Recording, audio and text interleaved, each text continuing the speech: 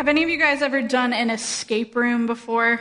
I feel like they've kind of been sweeping the nation for like the last 10 years. They've kind of been trending. I mean, there's a place here in Columbus that is an escape room. There's a bunch up in Indy. There's a bunch down in Louisville as well. And if you haven't done one before, there are these themed rooms where you work as a team to, escape. You've got a set amount of time. You pay good money for somebody to lock you in a room. And then you use clues and puzzles to get out of that room. And there's all kinds of different themes. I've done one that was a science lab. And you had to figure out the chemical formula, and then once you did, they unlocked the room. You're fully unlocked the whole time. That would be a fire hazard. But the other one I did was Murder on the Orient Express, and you are racing down the hill on the Orient Express train. You're in a room, in an escape room, and you have to work to figure out who done it before time runs out, and then they let you out of the room. And there's hundreds and thousands of different escape room themes, but no matter what the theme is, there's two things that always seem to happen. Number one is that your family or your team is going to be so stressed out in that 45 minutes. I don't know if you've seen the original Avengers movie. There's a scene at the end of the movie, the end credits. They're sitting in a shawarma shop. There it is. Nobody's talking to anyone because you just worked to save New York City for the last 45 minutes. That's how I felt at the end of it with my family. You're just sitting in silence, staring at everyone, asking, why didn't you listen to me when I said this is where the key was? Is that too specific? No? Okay. Just me. The other thing that always happens is that there's this guide or this game master is what they usually call them. And that person is there to help you get free. So you get stuck or you don't know how to solve a clue or you've kind of worked yourself into a corner. This game master can pop in with hints to get you kind of back on the right direction. And I cannot begin to tell you how many times my teams have used the hints. They're very helpful. You get stuck trying to locate a key. You can be like, hey, game master, where's the key? And they might help you. Or you're supposed to find some sort of decryptor to decrypt some code, but you can't find the decryptor. The game master might get over the little intercom and be like, you have to find the decryptor first. And you're like, yeah, I was working on it. Obviously, I didn't need you. You do. You need them every time. But you think you're doing the right thing or working on the right thing, but it turns out what you're working on isn't actually getting you any closer to freedom. And that's where that game master comes in. Now, we're in a series right now called Galatians, Freedom in Jesus, and we've been looking at the Apostle Paul's letters to the people of Galatia. And throughout the book, in many ways, Paul is this sort of game master to the people of Galatia. They think they're doing what's right, they think they're serving the Lord, but it turns out they've got a lot of it wrong. And over the past few weeks, we've heard about how the Galatians are twisting the truth, or they're running to these false teachings, and they're confused about how the religious laws from the Old Testament fit into their lives now that Jesus has returned. And Paul has to keep redirecting them back to what's right. And so we get to the last two chapters, which we're looking at this week and next week, and we're going to find the same pattern. Spoiler alert there. The people of Galatia, they're on one path. The game master, Paul, lets them know that it's the wrong path, and then he tells them how to get back on the right path. So chapter 5 starts out with Paul once again calling them out for becoming slaves to the law, or followers of the laws rather than followers of Jesus. Adam talked about this a few weeks ago about how they were following the laws regarding circumcision, and Paul actually talks about that in here again, how they're using circumcision to define whether somebody's a follower of Jesus or not. They're following all these laws from the Old Testament, but now that Jesus has come, Paul's reminding them that their salvation and their eternity in heaven comes from faith alone. So the Galatians keep getting pulled back to these laws by these teachers, these false teachers who claim that they're helping the Galatians. Have you been in a place like that? Have you been hurt or affected by somebody that said they had your best interest at heart? I'm guessing the answer is yes. Someone who says they're helping, but actually is leading you in an unhealthy or unnecessary direction. Maybe a significant other says they want what's best for both of you, but it turns out they're doing what's best for them. Maybe a boss tells you something with the promise of a job boost or a raise, but it turns out they're really helping themselves get towards a promotion. That hurt, that double-sidedness is some of what the Galatians were experiencing experiencing as well. And side note, if you're here, if you're watching online and you've been hurt by people within the church who claim that they're trying to help, but really they have false motives or they're twisting the truth, we want you to know that you're seen, and we're sorry for that hurt, and we want to help you process through that. We know we're not perfect, but we want to do our best to be real with you and help you through that as well. And we know that this kind of relationship or these interactions, they can hurt. And just like these false motives were destructive and painful in our lives, they were destructive and painful in Galatia as well. This is Paul's warning in chapter 5, verse 15. He says, "But if you are always biting and devouring one another, watch out. Beware of destroying one another." I love this visual just because it's so physical, and it's a reminder that words are just as destructive as physical actions. I mean, I hear that, I'm picturing Walking Dead, like biting, devouring, like zombie level. It's intense, right? And it's a great reminder that our words and actions and our interactions, they can hurt. Have you had someone say something hurtful that stuck with you? I know I have. Somebody that's close to me said something in passing years ago, and I still think about that on a regular basis. And I know I've said stuff to people close to me that have hurt them too. And these words and interactions and actions, they can hurt, and it was a reminder that the Galatians needed, and it's a reminder that we still need today. So what do they do with that? What do we do with that? Does Paul just leave them with that and say, please stop destroying one another? Okay, thank you so much. Have a good one. Talk soon. Take care. I won't keep you. Does the Midwest goodbye and heads out? No, luckily he goes on. I mean, that would be about as helpful as if you're trying to lose weight and someone's like, just stop eating junk food. Like, thank you so much for that very practical, helpful advice. Or if you're someone who deals with depression or anxiety, you've probably heard the classic, just stop worrying, or why don't you just try to be happy? Cured. Thank you so much. I am cured. That was all it took. Thank you so much. No, that's not helpful. And luckily, Paul didn't leave it that way either. He goes on. He's the game master. Remember, he's going to help us, like an escape room. He's going to help us get back on the right direction when we're headed in the wrong direction. And here's the practical advice he goes on to say in the very next verse. This is verse 16. "So I say, let the Holy Spirit guide your lives. Then you won't be doing what your sinful nature craves. The sinful nature wants to do evil, which is just the opposite of what the Spirit wants." And notice Paul's referring to the sinful nature here. What does he mean by that?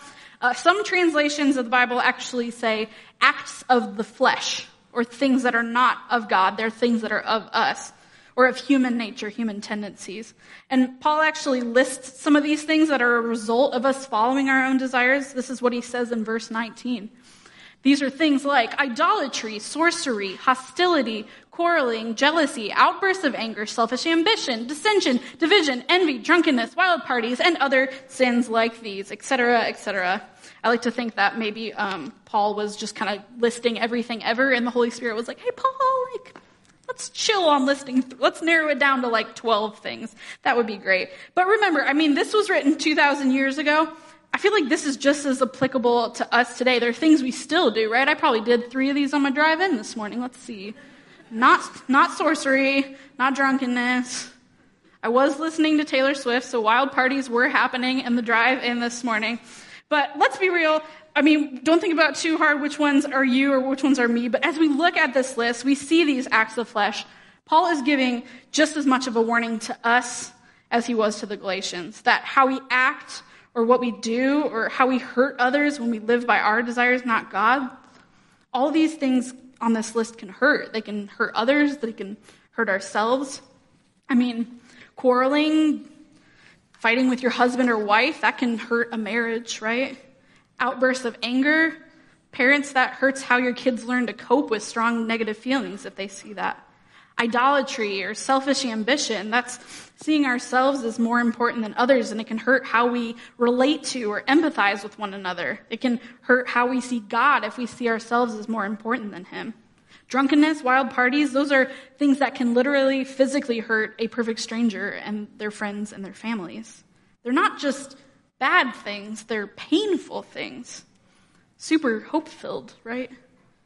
But back to our game master, Paul, he redirects us, he gives us our clue, and reminds us that there's a better way.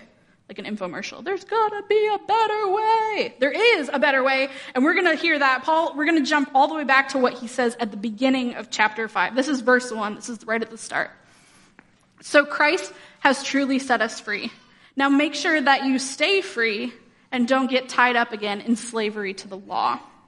So he starts there. He goes on to tell us what happens if we get tied up into slavery to the law.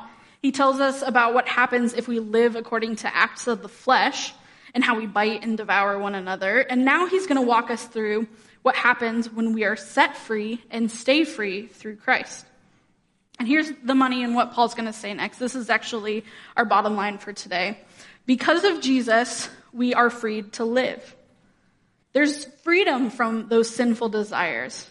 There's hope that we don't have to live in those things that can destroy and devour. Paul goes on to tell us that there's freedom that comes from the Holy Spirit and comes through the Holy Spirit.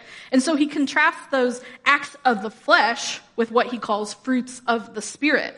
This is what he says starting in verse 22. But the Holy Spirit produces this kind of fruit in our lives: love, joy, peace, patience, kindness, goodness, faithfulness, gentleness, and self-control. There is no law against these things. So finally, here's the positive, right? Here's the breath of fresh air. Here's the hope that we can find in freedom through Christ. And like he says, there's no law against these things. These are the kind of things we want in our lives, right? We want to show love and kindness. We want to do good and be faithful. We want to practice patience and self-control. These are the positives. Like, there's actually children's songs about it. We learned one when I was a kid. It went, but the fruit is love, joy, peace, patience, kindness, goodness, faithfulness, gentleness, and self-control. As far as I know, there's no song that goes, the acts of the flesh are idolatry and sorcery, hostility and quarreling, jealousy and outbursts of anger. No, I don't think that exists. There's probably some country song that covers all those bases. But the hope, the joy, the positivity that comes from these things that the Holy Spirit produces in our lives when we're set free through him. They're not things that come from the flesh. They're not things that are of us. They come from the Spirit. These fruits, these ways of living, these actions that help ourselves and others versus destroying others are the product of being guided by the Holy Spirit or by God and by God alone. I mean, we want to see these fruits in our lives, right? We want to show love and kindness to a neighbor. We want to live a life of joy and see the positives in life versus the negatives. We want to practice self-control instead of that drunkenness we saw in the acts of the flesh list. We want to be faithful and good and patient, etc., etc. So how do we produce these fruits in our lives? Or rather, how does God produce these fruits in our lives? How do we show love, kindness, and goodness? How do we live a life of peace and patience? How do we have real joy? How do we practice self-control? Well, all these fruits can be produced because of a solid fruit tree. We can't just say we want God to produce these in our lives and not put it into practice. And hear me here, I'm not saying that we can do good and then be saved because of what we've done. We've talked about that throughout this series as well, that putting these into practice isn't what saves us, but it's what helps us live a life that honors God. It's kind of how we partner with God in what he's already doing in our lives. Because even the best placed seed in the best ground, it doesn't flourish without God. We've got tons of farmers in our community and in our church family. And I've talked to some that pray during planting and during harvest because they know that even with their best processes in place, it's still in God's hands, right? And he allows us to be a part of the process. So how do we partner with God in this? How do we live in the Spirit rather than live according to the law? How does the Spirit ensure that there's life in our branches in order for fruit to grow in our lives? I'm going to keep the fruit metaphor alive all morning, just a warning. And I'm going to say here's how we live in the freedom that we get from the Spirit. Number 1 is establish roots. And number 2 is stay hydrated. So the first one, how do we establish roots? How do we start the process of growing in our relationship with God? I have a garden in my backyard, my roommate and I do, and we've got some garden beds, like raised garden beds. And in the past, I've planted tomatoes in one of my garden beds. And no matter how many tomato plants I plant in there, they take over the entire garden bed. Like, I planted 4 plants in there first year, they took over. 2 the next year, they took over. 1 the next year, took over. And so this year, I had the great idea to just plant my tomato plant in this, like, big pot I have on my back patio. Plant died almost instantly. Like, it did not make it probably a week. What was the difference there? I mean, I watered it. I used the same soil. I probably took better care of it on the back patio than when it was over in the garden bed. But the tomato plant did not have the ability to establish roots. Establishing roots for us as people means setting a foundation in our relationship with God. So how do we do that? What does that mean? For some, it may mean by starting with committing your life to Jesus. It can be a simple prayer that's just between you and God, saying something like, God, I know I've sinned. I want to know you, and I want you to come into my life. Thank you for sending your son to die on the cross for my sins. I'm giving my life to you. Amen. And maybe you've already prayed that prayer, but you haven't really meant it, or you don't feel like you've really lived that out. Establishing roots for us means that you have to mean it, and it's not just some one and done prayer. It's going from there, and it's following Jesus in every area of our lives. It's choosing to live a life of surrender. We may have been going to church our whole lives, but if we've never surrendered or set a foundation, we've never put down that dirt and planted that seed, we're not going to see those fruits.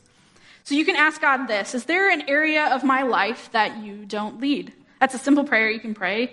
God, will you reveal an area in my life that I'm not letting you lead currently? And be ready for an answer, because God's not going to be like, no, you're good. Like, you're fine. You're good. No, be listening for an answer. I know there's areas in my life that I have to keep surrendering to God and keep asking him to lead.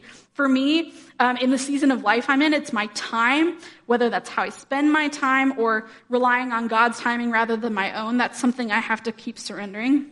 And if you need help determining what that looks like in your life, we would love to help you with that. So if you're watching online, send us a message wherever you're watching, and we'll reach out to you this week to start that conversation. If you're here in person, we always have people up front at the end of the service that would love to talk with you, pray with you, and help you take those next steps as well, because surrender is a big step, and we want to be a part of that with you. So now we've established roots. We're good to go. We're not good to go. No, there's more to do, and that's something called staying hydrated. We have to stay hydrated. Got to get our electrolytes, our enrichment time in the sun. We got to keep drinking it in, right? You know, just praying that prayer once, or surrendering once, or listening to a message one time, that's not how we're going to get bigger and stronger. We're a plant, metaphorically. We're metaphorically a plant, as far as I know. We have to stay hydrated, and just like you can't water a plant once and expect it to stay alive and grow, and trust me, I've done my research. I've killed many a plant by forgetting the watering process. But you have to keep nurturing and staying watered. One of our values here at the Ridge is that we relentlessly pursue next steps. And that's exactly what it looks like to stay hydrated.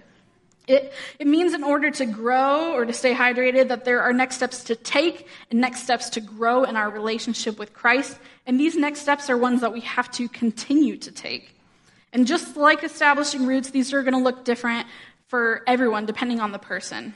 And as you're looking to grow or how to stay hydrated, we have something available called a spiritual growth assessment that can help you figure out where to grow next. So if you're here in person, the QR codes on the seat backs will get you there. There's a link in there that says spiritual growth assessment. If you're watching online, we dropped that in the comments. You can click on the Linktree link, and then there's one in there called spiritual growth assessment as well. And we recommend printing that out, filling it out, taking a look at what areas could use some growth in your life. And don't panic, this isn't us asking you to take some tests so we have any sort of research or data or anything like that. There's not a pass-fail on this or anything. What it's going to do is it'll walk you through questions about your faith, about your relationship with God, about how you feel closer to God, or how you do with serving others or talking about Jesus. It'll say some statements, and then you get to rate yourself on a scale of 1 to 5, 1 being never, or I rarely do this, to 5, which is always, or I'm consistently doing this.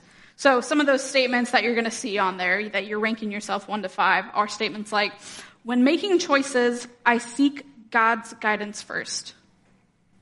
I cannot say that word, regularly read and study my Bible. I trust God to answer when I pray, and I wait patiently on his timing. I share my faith in Christ with those who don't know God. And you get to rank yourself. You get to be 100% honest with your answers because, again, this is just for you and to help you with your next steps. So once you've answered and scored yourself, the assessment kind of has you map out your scores, and then it shows you which categories could use the most growth in your life. And then depending on which areas can use growth, there's actually some practical next steps at the end of that can help you depending on what the next step looks like for you.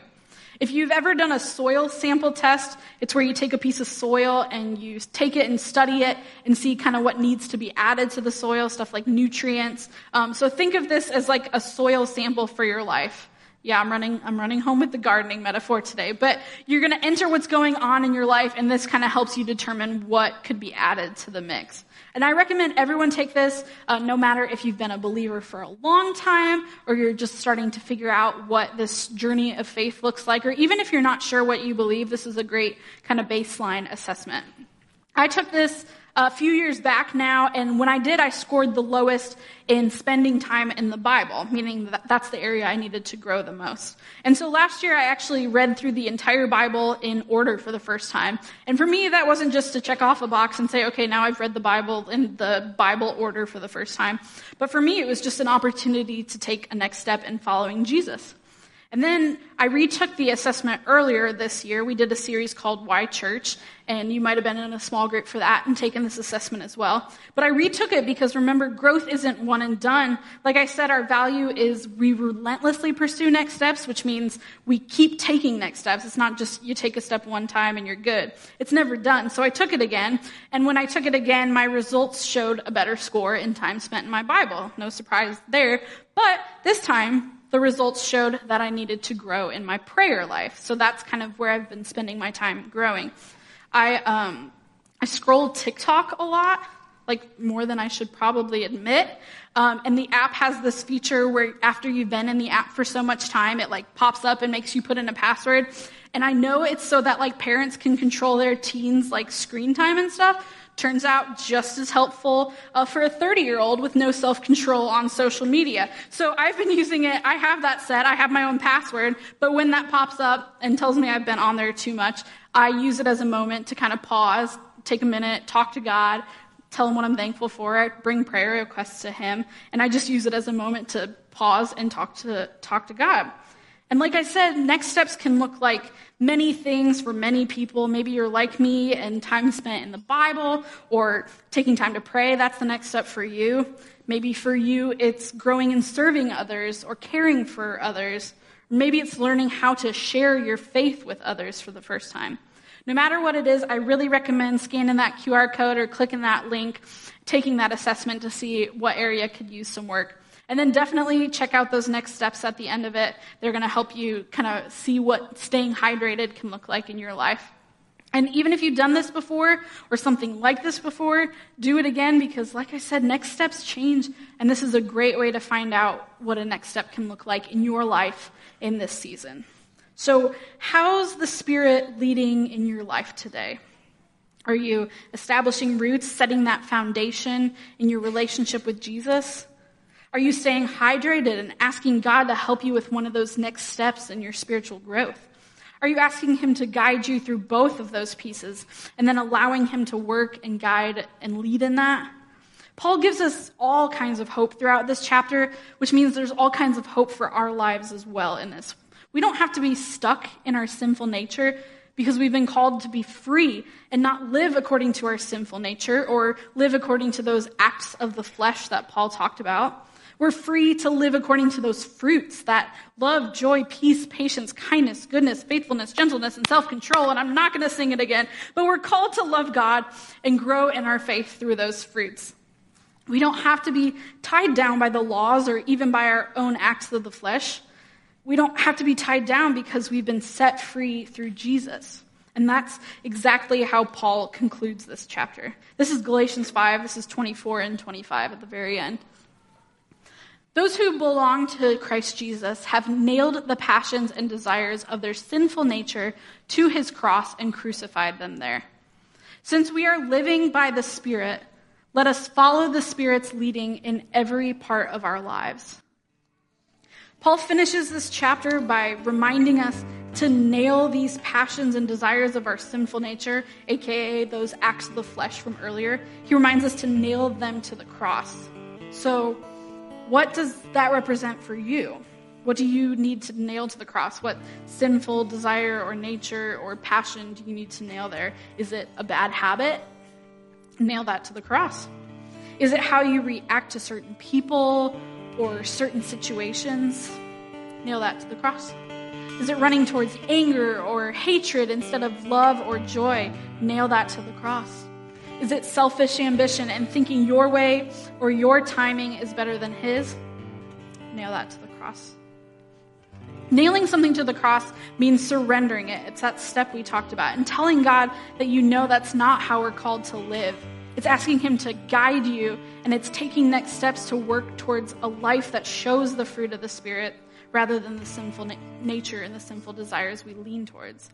And in that verse, what Paul is referring to is Jesus dying on the cross. He's using Jesus' physical death on the cross to represent us metaphorically nailing that there. And when Jesus died on the cross, his death represented dying for all of our sins, which is the ultimate symbol of our freedom through him.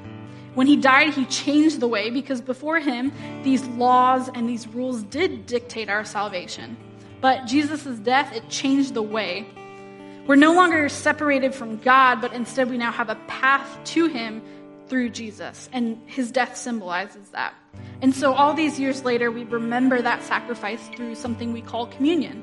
And it's something Jesus did with his disciples the night before he died, and it's something we still do today as a way to stay hydrated and take a next step in growing in our relationship with him. So when we take communion, there's two pieces. There's the cracker or the bread, which represents Jesus' body, and that's broken for us on the cross. And then there's the juice or the wine, which represents his blood shed for us. And right now we're going to have the opportunity to take communion together. If you're here in person, you'll find those in the seats in front of you, or if you're in the front row, they're by the chair leg. If you're watching online, you can pause this and come back to it. All you need is bread or cracker or something you can eat to represent his body, and then juice or something you can drink to represent his blood.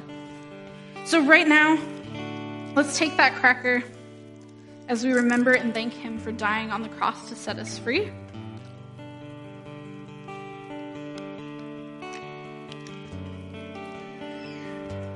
And now, let's drink the juice to represent his blood that was poured out for us on that day.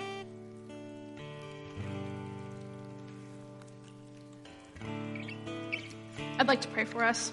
God, thank you so much for the reminder through the Bible, through people like Paul, who remind us the same things that the Galatians needed to hear then, that we need to hear now. Just that there is freedom, and that comes through salvation and through Jesus.